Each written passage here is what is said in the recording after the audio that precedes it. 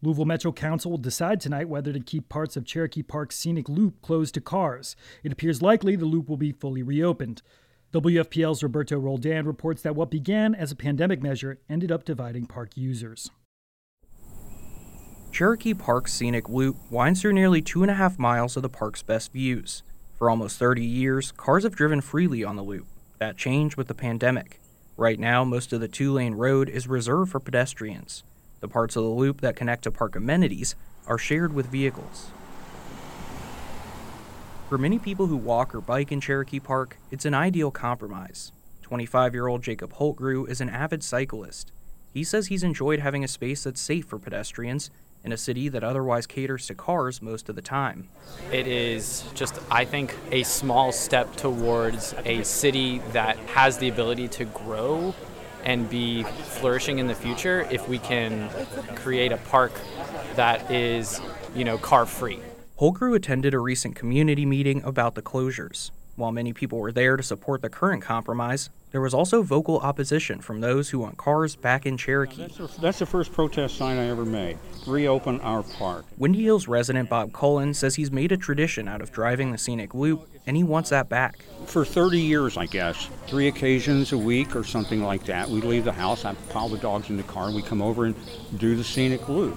The meeting Cullen and Holtgrew both attended was heated. At times, people talked over parks officials and grumbled when they were presented with data they didn't like. Well, 80% more people were using the park during that time.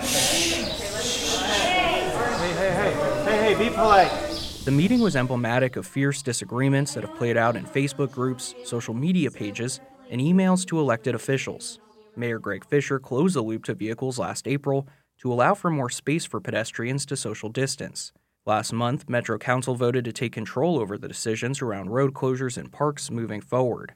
8th District Metro Council member Cassie Chambers Armstrong represents the area around Cherokee Park. She thinks the controversy surrounding the issue is due in part to the current political atmosphere. People still see any sort of government restriction or government action as being tied to COVID and to mask mandates and to all of these super loaded issues. In an effort to get past attention, parks officials have collected a lot of data. A study conducted using cell phone pings found that visits to Cherokee Park were up 80% during the pandemic when cars were banned. 2 Metro Park surveys, one conducted this summer and another in the last few weeks, found that about 70% of respondents wanted to keep some parts of Cherokee Park car-free, although a randomized poll of all Louisville residents, not just frequent users, found a preference for bringing cars back completely. Based on those results, Chambers Armstrong introduced an ordinance that would keep the Scenic Loop closures in place.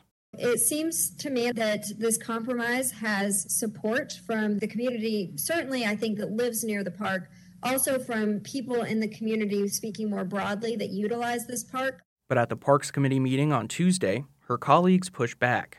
Council President David James spoke out against the ordinance, saying he has concerns about the park being accessible to all types of users.